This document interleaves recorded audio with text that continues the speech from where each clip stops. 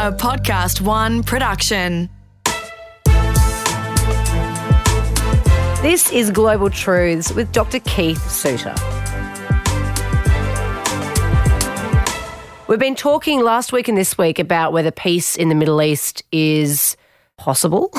It has evaded every US president and Prime Minister of Britain for the last couple of generations. It's been on the wish list of everyone. Everyone would love to be the person that solves the problems of the Middle East, but no, it doesn't seem to happen, particularly when we look at Israel and Palestine, where there's been a lot of high-profile wars between the countries as well. Last week, we looked at the Jared Kushner approach. He is the Jewish son-in-law of Donald Trump, and his plans, which they're quite confident in. Not quite sure why, but anyway, all will be revealed down the track. This week, we're going to look at the broader issue, though, Keith. Yeah, so I thought that when people say about peace in the Middle East, it's often just code for Israel and Palestine. My view is that it's going to be very difficult to bring about a peace deal between Israel and Palestine. But even if you had a magic wand and you could somehow solve Israel and Palestine, you've still got other factors boiling away in the Middle East. Completely outside of Israel. So if the Israeli issue, one way or another, was settled, we would still have problems in the Middle East. And we tend to overlook that. So let me just run through some of the issues for this. One is the whole problem of the growth of Islam. So Islam is undergoing quite a major revival at the moment. So just by way of quick history, the faith was created in the 7th century in what is now Saudi Arabia, and spread rapidly around, particularly the equatorial region of the planet Earth. It reached Australia, northern Australia, about 400 years ago, and was carried by the traders from what is now Indonesia. So the faith did spread very rapidly. There was much of it that appealed to peasants and workers. The idea, for example, of compulsory breaks to get out of the sun. You can pray, but you have to wash yourself down. Well, that's a nice cooling shower of water before you can pray. There are a lot of things that have made the faith very palatable for a lot of people. So that was the first wave. And then the second wave is that the second era is that the wave gets halted when it tries to dig deep into Europe. So it gets into southern Spain, and it moves up through Eastern Europe, through what we would call the Balkans today. But they got blocked at a major battle on the outskirts of Vienna, and a Polish general saved Europe on that September the 11th that year. Ooh, very interesting. Yeah. I think Osama bin Laden knew his history, right? So that's a major battle that took place 400 years ago. And then in the third, what I would say is the third era, is that we're getting now a revival of Islam. So you've got the countries they fell up, because after the failure to invade Europe, then you ended up with the Europeans taking control over Arab states. But, throughout the Middle East, for example, throughout parts of North Africa, obviously the British territory, British India. And so Queen Victoria in 1900 was ruling more Muslims than any other person in history, because those Muslims in what would be in today's Pakistan and Bangladesh. Of course. Right? So we're now seeing in the 20th century those countries becoming independent. So in fact, colonization has largely disappeared. Certainly European colonization has largely disappeared. So those countries are now independent. Then you get what for me is a key year, 1979, with the Iranian Revolution. So Iran, formerly Persia, is predominantly Shia, and the Ayatollah Khomeini helped overthrow the Shah of Iran. The Shah was America's great police officer in that part of the Gulf, got rid of the Shah and created this Islamic Republic. And so there's been bad blood between Persia, Iran, and the United States for the last 40 years. And we see that bubbling up from time to time between the United States and Iran. So we see, therefore, this growth of the faith bouncing back. So that is one factor to bear in mind, that we now have more Muslims in the world than ever before, and a lot of them are very enthusiastic practitioners of their faith. It's not to suggest that all of them are violent, clearly not, but it does mean you've got 1.4 billion people out there, at least, right, who are Muslim. But within the Islamic community, you have this split between Sunni and Shia. You have other divisions, but they're the two major ones.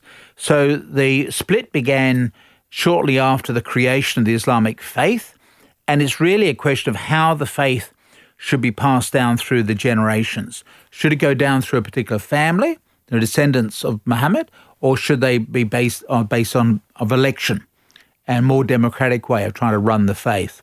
So the Shia, who believe that it should go down through a royal line, so to speak, see themselves as downtrodden, and the European colonisers prefer to do deals with the Sunnis. So a good example of this is the creation of Iraq after World War I. So in what is today Iraq, that part of the Ottoman Empire consisted of 3 separate territories. Winston Churchill created modern-day Iraq and put together 3 provinces with a bit of advice from some of his experts. They said, well, let's create this new country called Iraq. And so they just lumped them together. But the majority population of Iraq is actually Shia. But because the Europeans don't like the Shia, they see them as, crazy extremists, etc. Yeah. Do they? Yeah. Why is it the Shia particularly? Well, I think it's the way they manifest their faith and, And they've always, for centuries, seen themselves as downtrodden. Mm. And they're the minority compared with Sunni. And I don't want to digress too quickly, but wasn't Osama bin Laden Sunni? He's Sunni. Yeah.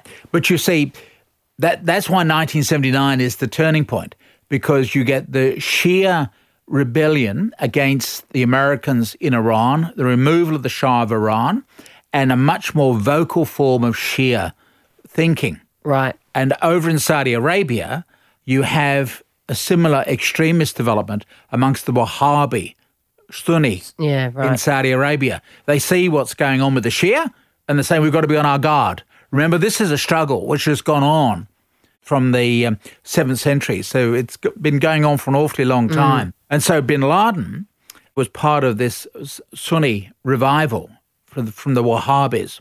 I might just say, because it's been very much in the news of late, that we now know after 9/11, 2001, right, the Iranians, remember, they're disputing with the United States since 1979. The Iranians said, we now have a common enemy. We do not like bin Laden. So the Americans were getting ready to invade Iraq in 2001, right? So the Iranians said, how about we meet privately in Geneva? This is now the subject of a documentary which is being broadcast. Ryan Crocker, who's an Arab specialist, went to Geneva to negotiate, and he was given this map showing where the Taliban and Osama bin Laden's supporters were scattered around Afghanistan. So this is Iranian intelligence. So they knew? They knew. And so they were saying, look, we don't like you guys, you Americans, but then we hate the others. So we'll work with you to get rid of the others. Then we can resume hostilities or whatever. So this has all now come to light. The tragedy, as is shown in the documentary, is that George Bush's speechwriter coined the term the axis of evil and lumped together Iraq, Iran and North Korea. And the Iranians said, we can't negotiate with you guys. No. No. Terrible. But otherwise, the Iranians would have helped the Americans and Australians in their invasion of Afghanistan in 2001. Isn't that amazing? It just shows the importance of words. Yeah. So this is the dispute that goes on between the Sunni and the Shia. Iran sees itself as the leader of the Shia community, and Saudi Arabia sees itself as the leader of the Sunni community. So even if Israel disappeared from the map... Iran would want. Yeah. You would still end up with a dispute between Iran and Saudi Arabia. And we're seeing some unusual allies at the moment because Israel is negotiating with Saudi Arabia. Why? Because they both hate Iran. This is the world of power politics.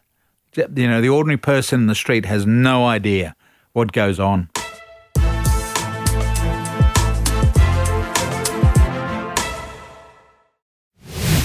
This is Global Truths with Dr. Keith Suter. We're talking about peace in the Middle East.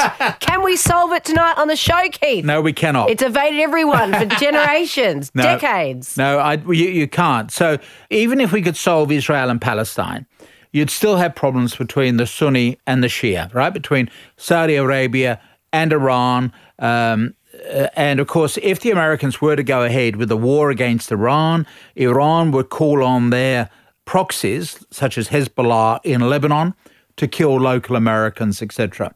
So that is a real flashpoint. So that's one issue. Another issue is one about the problem of modernity. In other words, that religions are challenged by science. So it's a problem for Christianity. Remember Galileo and his dispute with the Catholic Church? The Catholics were convinced that the earth was the centre of the universe. He said, no, I think it's a little different. So the Christian church has problems with science, but also Islam. They've got their own problems, what we'd call about modernity. For example, how is an Islamic faith that was designed to assist desert people, how would they operate in contemporary Europe? What does it mean to be a Glaswegian Muslim? Now, there are Muslims in Glasgow, but obviously you're not worried about the heat of the desert sun. You're more worried about how damn cold it is, etc. So, you do have problems of how you adjust a faith for a modern era. The whole question about the education of women. Now, it's been argued that the Prophet Muhammad was actually a supporter of the status of women. He was financed by his wife, who was a rich widow. So he had good sense to marry a rich woman who would then finance his religious career. Yeah. What? I didn't know that about the Prophet. And so, if he'd been anti-women, she would have given him a clip around the ear. So what we're seeing, therefore, is the Prophet possibly was a supporter. And certainly when you read the Quran, which is heavy going, by the way, because a third of it doesn't make sense in today's Arabic, and Arabic is the only language in which you should read it. But even when you try to work out the Quran, it is difficult because a lot of it is embedded in its local knowledge at local times. Like, for example, this idea that a Muslim man can have more than one wife. Yeah. Right? So that is seen as being a good idea, you get a variety of women. I think what the Prophet Muhammad meant was that he was living in an era when women did not have an independent status. They were somebody's daughter, they were somebody's wife, or they were somebody's mother. They did not have a separate existence on their own. And so the Prophet would have known that if the husband had been killed in battle, and men were getting killed all the time, falling off horses, they were dying in battles, etc. So he said it is possible for a man, particularly the brother-in-law, to marry the sister-in-law. So actually he was trying to make sure the woman didn't die destitute in poverty by saying we can get you under the roof of another family. Yeah. But you see, that's now been perverted over the centuries by men who are saying, well, the Prophet has guaranteed that I can have more than one wife. Yeah. You see how the Prophet's original teaching may actually have been much more supportive of today's standards of women than we see in the way that men have changed the religion. The same argument, of course, could be made about Christianity. I think Jesus was much more supportive of women than a lot of the Christian leaders are today who don't ordain women already, but that's another story. So you've got a real problem with how do you reconcile any religion with today's modern world. So obviously the question of women, but also the question of young people. Young people are interested in sex, drugs and rock and roll. They're going to find religion boring. So you've got all that issues. Well, Hillsong's made it cool. Hillsong makes it cool for Christians, absolutely. But that's entertainment, that's not theology. Good point. So you've got, therefore, the split between the Sunni and the Shia. You've also got the problem of modernity for all religions, but including, of course, Islam, the ideas of human rights of women, etc. And then thirdly, you've got the impact of what I call the new warfare state, which means that it's much more difficult to control a country if you've got a rebellious people. If you take the example of Saudi Arabia, the eastern end of Saudi Arabia, which coincidentally contains the oil fields, has a predominant Shia population. That's geographically closer to Iran, right? And coincidentally, that's where you've got the Shia population. And so those people, if they were to listen to Iran, could rise up, take over the oil fields or destroy the oil fields.